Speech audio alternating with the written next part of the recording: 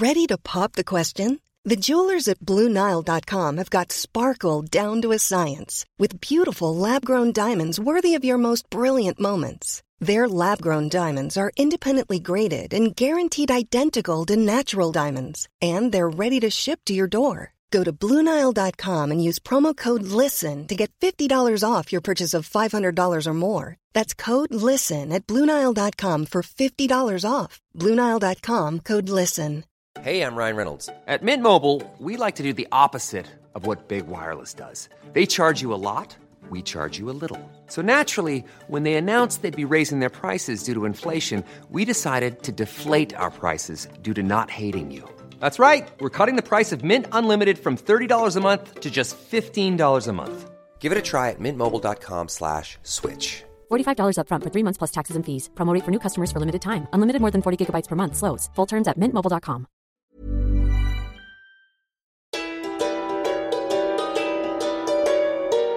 On Sunday, the Israeli parliament will hold a vote of confidence on a newly formed government, a move which, if successful, will unseat the country's longest-serving leader, Benjamin Netanyahu. But this isn't the first time his position has been under threat. He's a brilliant political leader. He knows how to stay in power. With a slew of corruption cases mounting against him, how has Netanyahu managed to stay in power for so long? He created an impression that the entire world is against us, and then took credit for it when it was discovered that, lo and behold, the world isn't against us. He made Israelis feel dependent on him.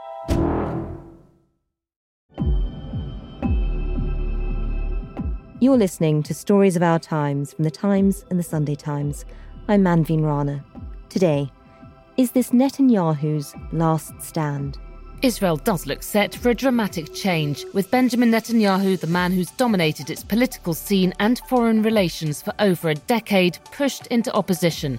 Yair Lapid, Naftali Bennett and Mansour Abbas, they are the new faces of Israel's top leadership. And that government will have the widest possible range of ideologies, spanning the entire spectrum from left to right, the only sweet spot being their shared desire to topple Mr. Netanyahu. Last week, a photo of 3 smiling men shook the world.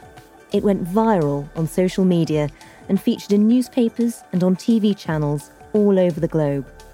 It showed 3 middle-aged Israeli men smiling around a coffee table, leaning in towards each other to make sure they're all in frame. It looked like a reunion of old friends. But even a few weeks ago, this picture would have seemed impossible. For among the 3, one man is an Islamist Arab and another a right-wing Jew. The only thing bringing them together was a desire to unseat the country's Prime Minister, Benjamin Netanyahu. This picture is the signing of the coalition agreement. Gil Hoffman is the chief political correspondent for the Jerusalem Post.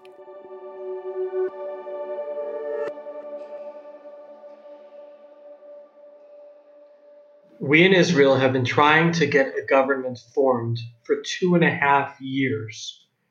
And during this entire time, we've had a political deadlock because a majority of the people in Israel agree with Netanyahu's policies, but a majority of the people in Israel do not want him to continue as prime minister. And there has been, over the last few months, an effort to bring him down using new ways. One of the ways of doing that was to bring a cross-section of Israeli society together, from the relatively far right to the far left, including an Israeli Arab party for the first time. When you had Yair Lapid, who's a centrist, and Naftali Bennett, who's right-wing, and Mansour Abbas, who's the leader of the Islamist Ra'am United Arab List, together signing this document, their feeling was, okay, maybe it's finally happening. It's saying that unity and togetherness among Israelis' very disparate realities doesn't have to wait anymore. It's a sign of hope. And just for people who haven't followed Israeli politics, Could you spell out how unlikely an alliance this is? How broad a spectrum is this? This is as broad a spectrum as there is in Israeli society on every issue imaginable. Yeah, and Naftali Bennett was the head of the Council of Settlers. And here he is with an Arab party. Yair Lapid's party is very proud of having 2 openly gay representatives. And Mansour Abbas's party is very strongly against recognizing gays existing. And so bringing this far spectrum together, it's almost unthinkable. Tell me about why. I mean, these 3 men who at no other time and in no other context would be agreeing a deal together. The one thing that seems to unite them is a hatred of Benjamin Netanyahu, of Bibi, as he's known. Why is that? Why does he evoke such a reaction? So first of all, just to be careful, Abbas doesn't hate Bibi. Netanyahu built up Abbas as a legitimate player in the Israeli political scene. And Abbas has made a decision to bring his party into an Israeli government, no matter how right-wing it is. So your question is about how hatred of Bibi can unite people with very different views. Now, Netanyahu has been around now 12 years in a row and 3 years before as prime minister. It's 15 years in a country that's only 73 years old. So during that time when you're in power for so long, of course, it's natural you gain enemies. That's true with anyone, but Netanyahu more so, because Netanyahu has never permitted there to be any kind of leadership under him out of a fear that they will undermine him, a rather justified fear at times. And just because you think someone's following you, it doesn't mean you're crazy. You alienate enough people, eventually they're going to bring you down. And just to be clear, has he alienated people within politics? So he's made a lot of political enemies. Or do the people of Israel, are they turning against him too? Is this a broader feeling? They're against his personality. They're against him breaking promises. You've got the Marie Antoinette factor of just hedonism out of control. You know, he doesn't have his own credit card even. He doesn't even know how to use a smartphone. Everything has to be done for him. His wife got in trouble for even taking the money that there is from recycling used bottles and using it for a petty cash fund inside her fiefdom. So the people of Israel are sick of that behavior. But I have to stress, they're not sick of his policies. They're not sick of his leadership. He's been very successful in bringing down COVID-19. While we're taping this, there are fewer than 200 people in Israel with COVID-19. It's not his policies, it's his personality. This new coalition feels like it's been years in the making. In the last 2 years alone, there have been 4 elections held in Israel. With no decisive results, they've allowed Netanyahu to cling on to power for just a little longer. So, it hasn't been an easy time to cover politics in Israel. I'll take you back to December 24th of 2018. That day, the proceedings of the parliament were supposed to end early in honor of Christmas. We have Christian members of parliament. And our Speaker of the Parliament at the time decided that in honor of them, he would let us all go home early, which was very nice, and I was looking forward to it. He forgot, though, that all the Christians in the Parliament are Orthodox and therefore don't celebrate Christmas in December. They celebrate it in January, but that's another story. But the thought was there. little mistake. But that day, Netanyahu announced he was moving up our next election, which was supposed to be held in November of the following year. He was moving it to April and would be disbanding the Knesset. Netanyahu brought that election forward in order to preempt developments in the court cases he faced, which accuse him of corruption. And so that day, I went to the gym here in the parliament, and I said to the trainer, Anatoly, that just like past elections, during an election, I work too hard, I won't be able to make it here to the gym. I'll see you in April. And little did I know when I said this, that I was referring to April 2021 and not April of 2019. I indeed returned only after 4 elections and the pandemic. That's how Wow. intense it's been. I mean, why has it been so hard to get an outright majority for any party? Why do new elections keep being called? They were not able to unite around an alternative to Netanyahu. Netanyahu would never budge as leader of his Likud and as leader of the Israeli right. People were still voting with the Shakespearean cliche of to Bibi or not to Bibi. It's sad, but that has been the only issue over the last 4 elections. It hasn't been about security. It hasn't been about corruption, or Netanyahu would have lost a long time ago. And it certainly hasn't been about the Palestinians who have not been mentioned in any of the 4 elections. So yes, we've had very personal, very shallow elections. I mean, to people outside Israel, that does sound remarkable, the idea that it's not even sort of policies towards Palestinians that are determining votes. It's very much about the character of one man. Did the recent violence in Gaza make a difference? Did it almost prop him up No. for a little while?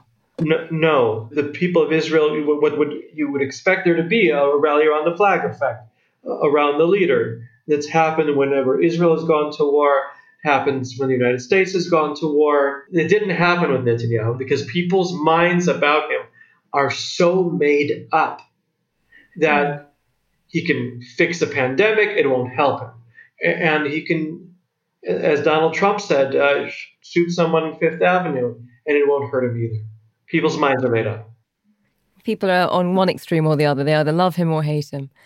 So tell us about the man, the character that has determined so much in Israeli politics for such a long time. How has he managed to dominate the political scene for so long?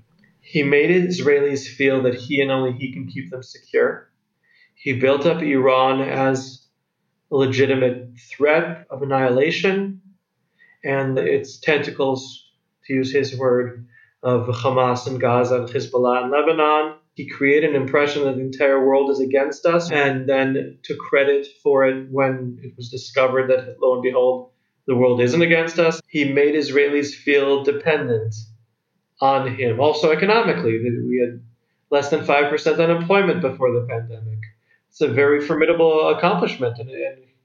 And so if the economy is going well and security is going well, and diplomatically, the relationship with Donald Trump that was so positive, what's there to vote against other than him?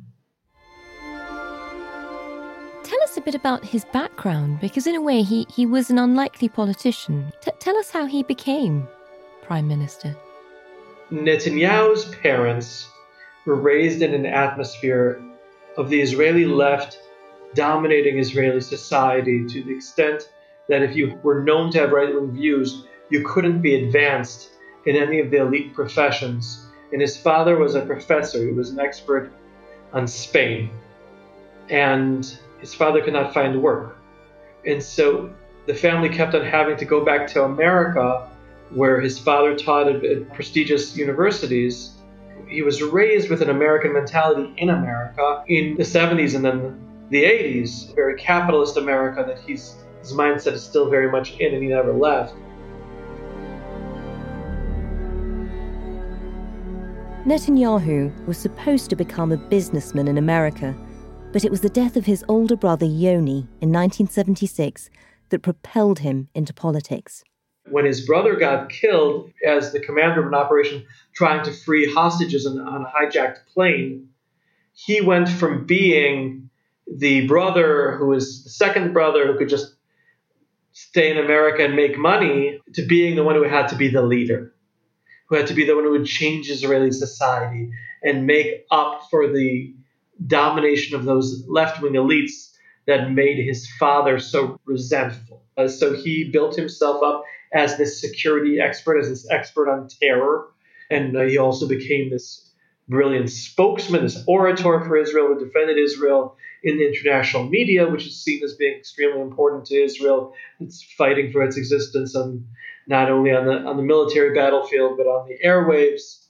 One of the things that I think is unique about Israel, in terms of all America's allies, is that it is perhaps the only one who has taken care of itself so far.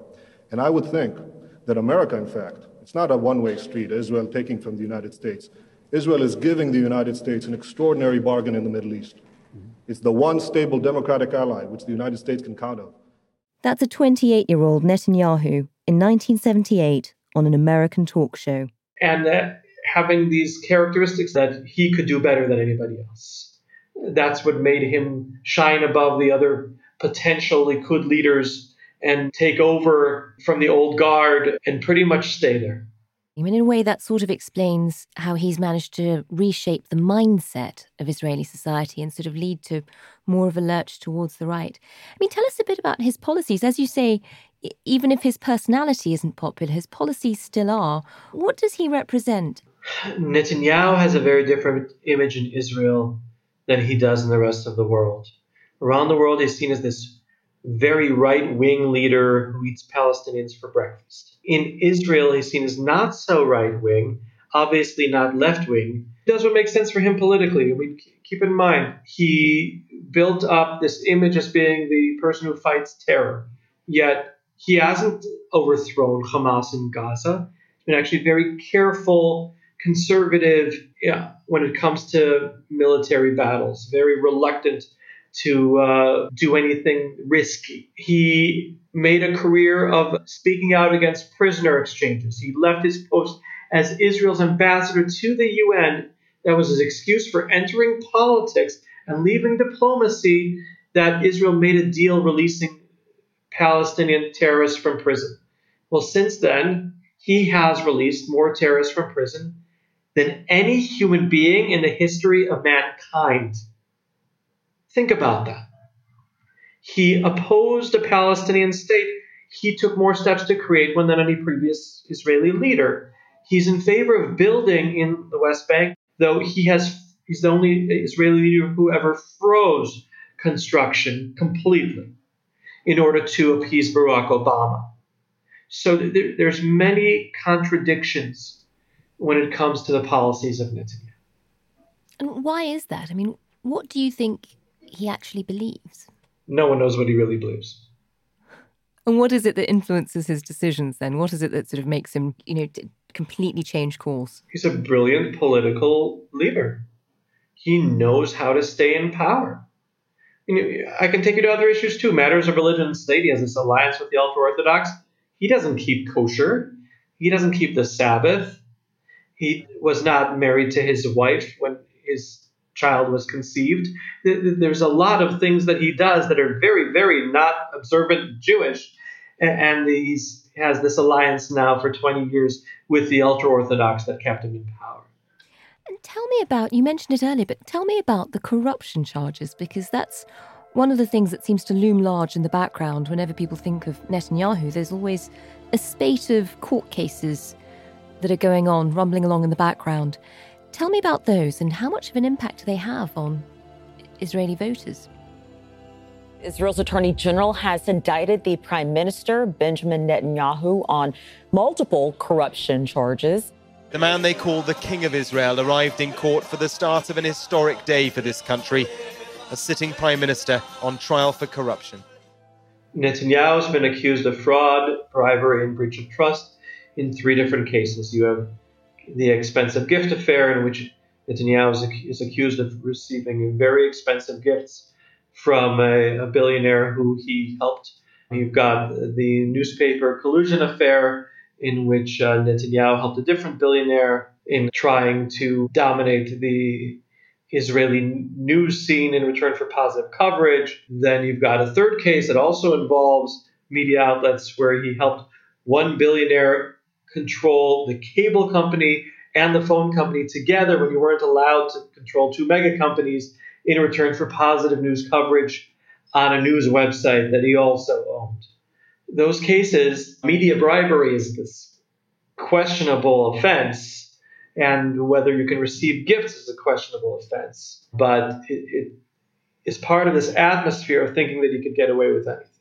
His response to this new coalition has been interesting. He seems to be going down the Trump line of accusing it of being the biggest fraud in democratic history.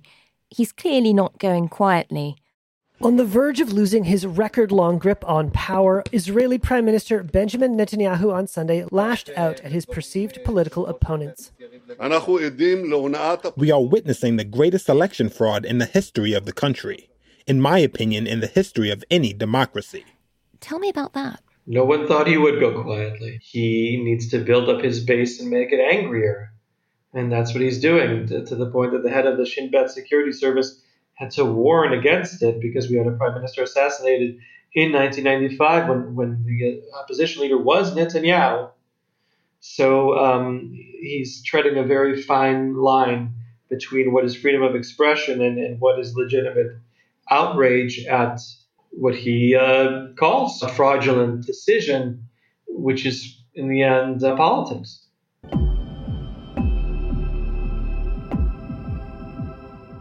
In a moment, we'll hear more about the three men united in their desire to take down Netanyahu. Hi, this is Tom Whipple, and I'm the science editor at The Times. Thank you for listening. By doing so, you enable me to keep pace with the rapidly changing developments in the coronavirus pandemic and more. To enjoy more remarkable stories every day, subscribe to The Times and The Sunday Times today and get one free month. Visit thetimes.co.uk/stories of our times.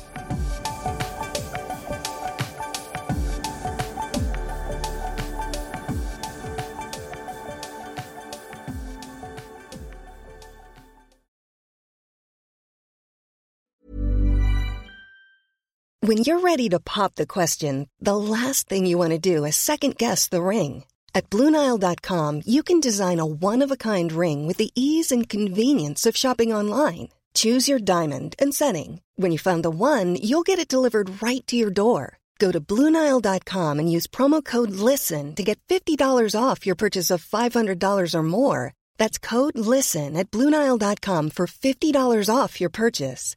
BlueNile.com, code LISTEN. I'm David Baddiel. I'm a writer and a comedian and a Jew. I'm Saeeda Varsi. I'm a businesswoman and a politician and a Muslim. Jews and Muslims always seem to be in the news or on the news. Lots of people talk about us, and this is us talking about ourselves. The kind of things that people say don't touch, we are going to go there. I mean, I think Jews and Muslims are talking about these things, but I think they're not talking about them together because they're worried that if they do, sparks might fly. A Muslim and a Jew go there. Find us wherever you get your podcasts.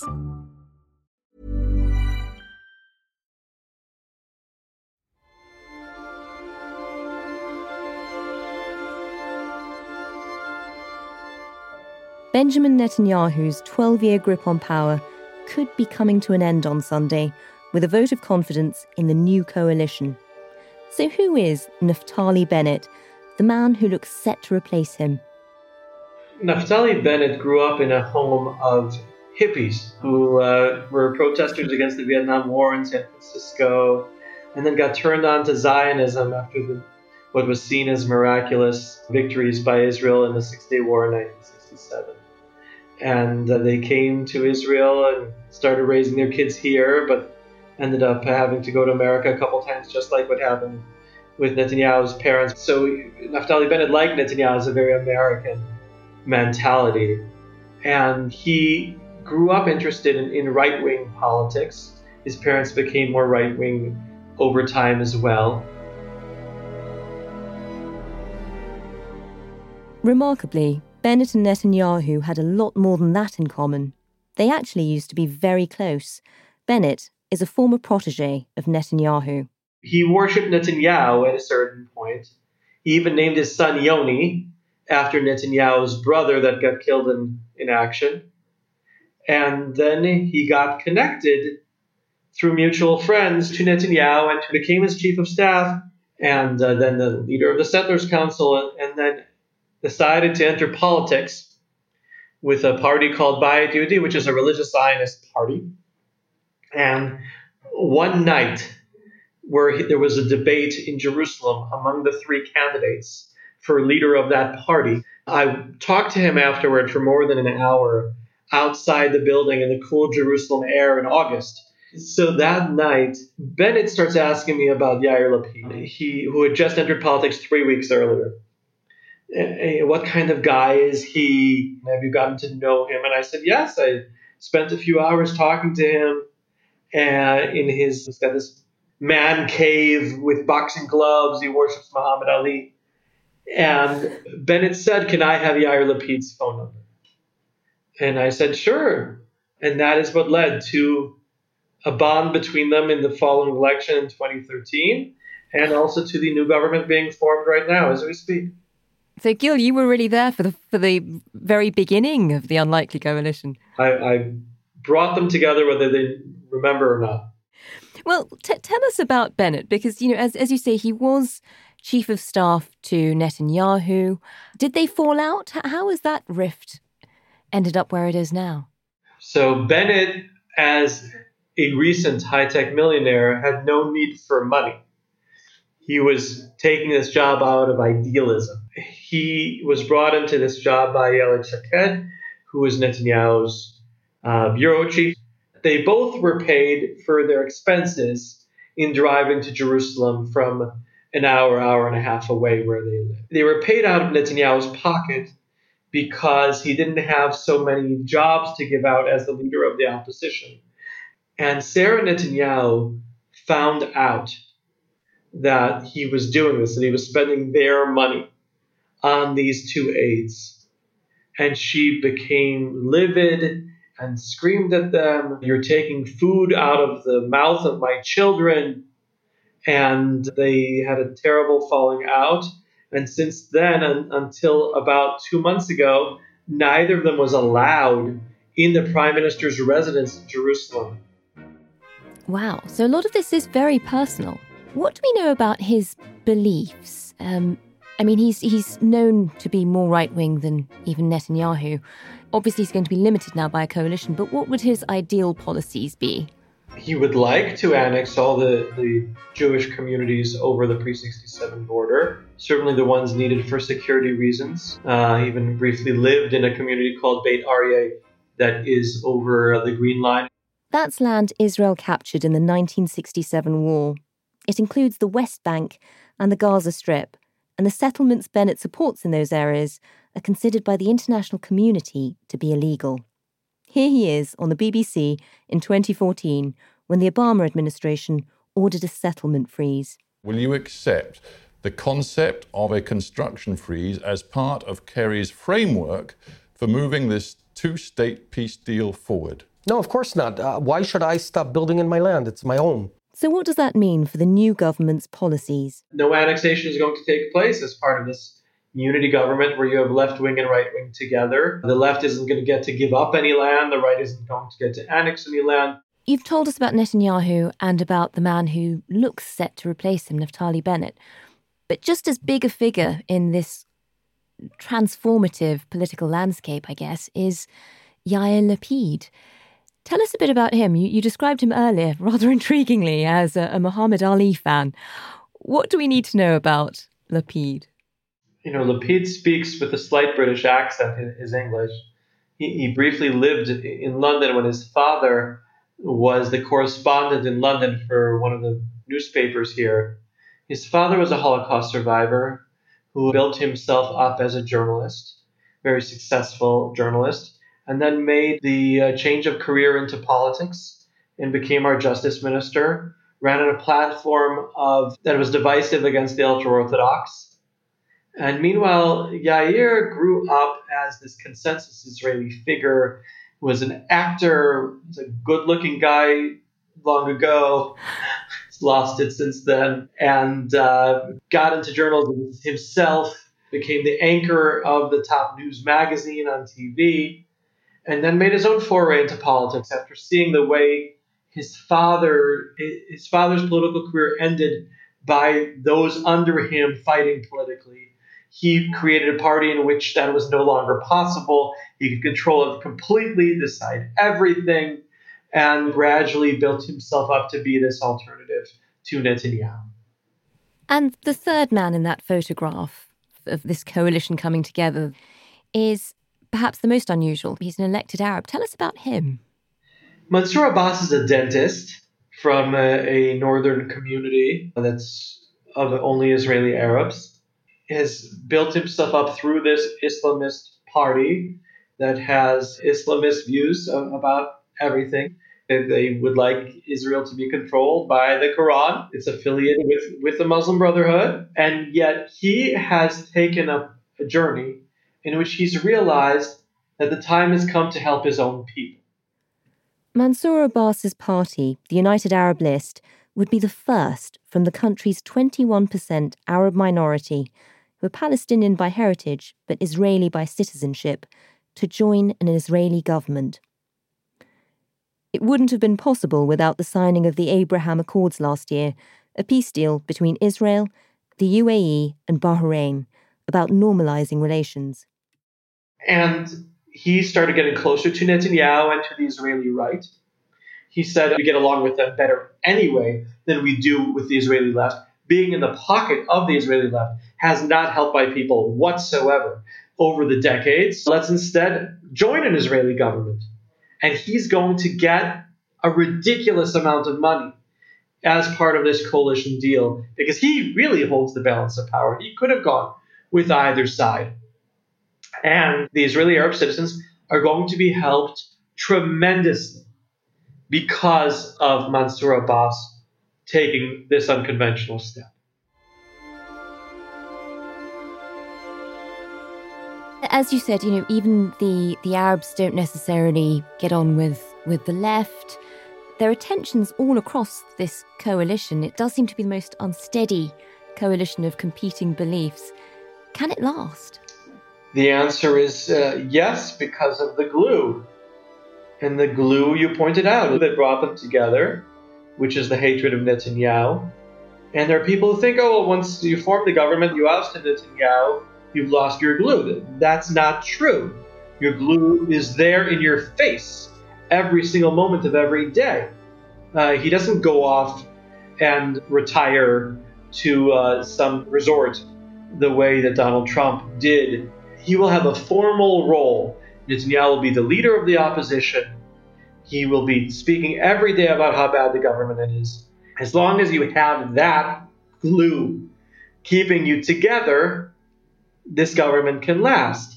Well, if this coalition does turn into a working government, what will it mean for Israel, in terms of policies? Will it change the attitude towards Palestinians, for example? No. Will the attitudes towards settlements change? No. It won't change anything on the diplomatic or security front.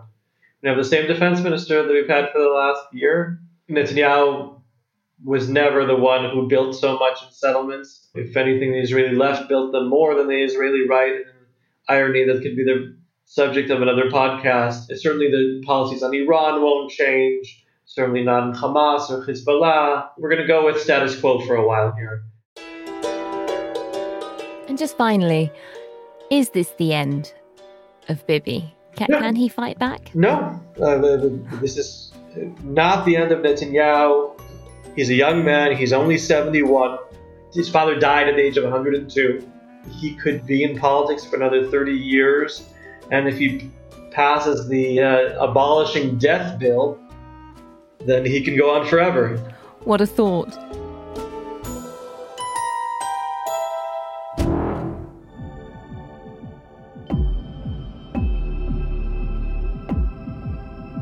You've been listening to Stories of Our Times, a podcast brought to you thanks to the subscribers of The Times and The Sunday Times, with me, Manveen Rana, and my guest, Gil Hoffman, Chief Political Correspondent for the Jerusalem Post. The producers today were Chris Hemmings and Asir Fuchs. The executive producer is Poppy Damon, and sound design was by David Crackles. If you'd like to get in touch with any ideas for future episodes or any thoughts on what you've just heard, then please do send us an email to storiesofourtimes@thetimes.co.uk. And if you enjoyed this episode, then please do leave us a review. It'll help others to find the podcast. Thanks for listening, and see you again soon.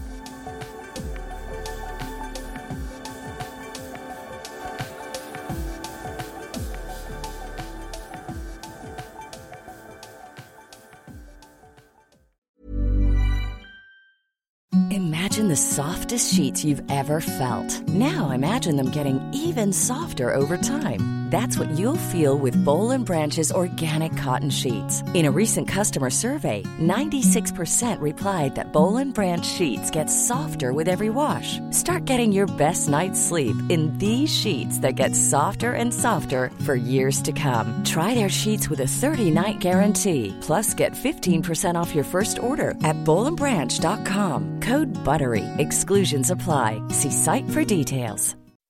When you make decisions for your company, you look for the no-brainers. If you have a lot of mailing to do, Stamps.com is the ultimate no-brainer. Use the Stamps.com mobile app to mail everything you need to keep your business running with up to 89% off USPS and UPS. Make the same no-brainer decision as over 1 million other businesses with Stamps.com. Use code PROGRAM for a special offer. That's Stamps.com, code PROGRAM.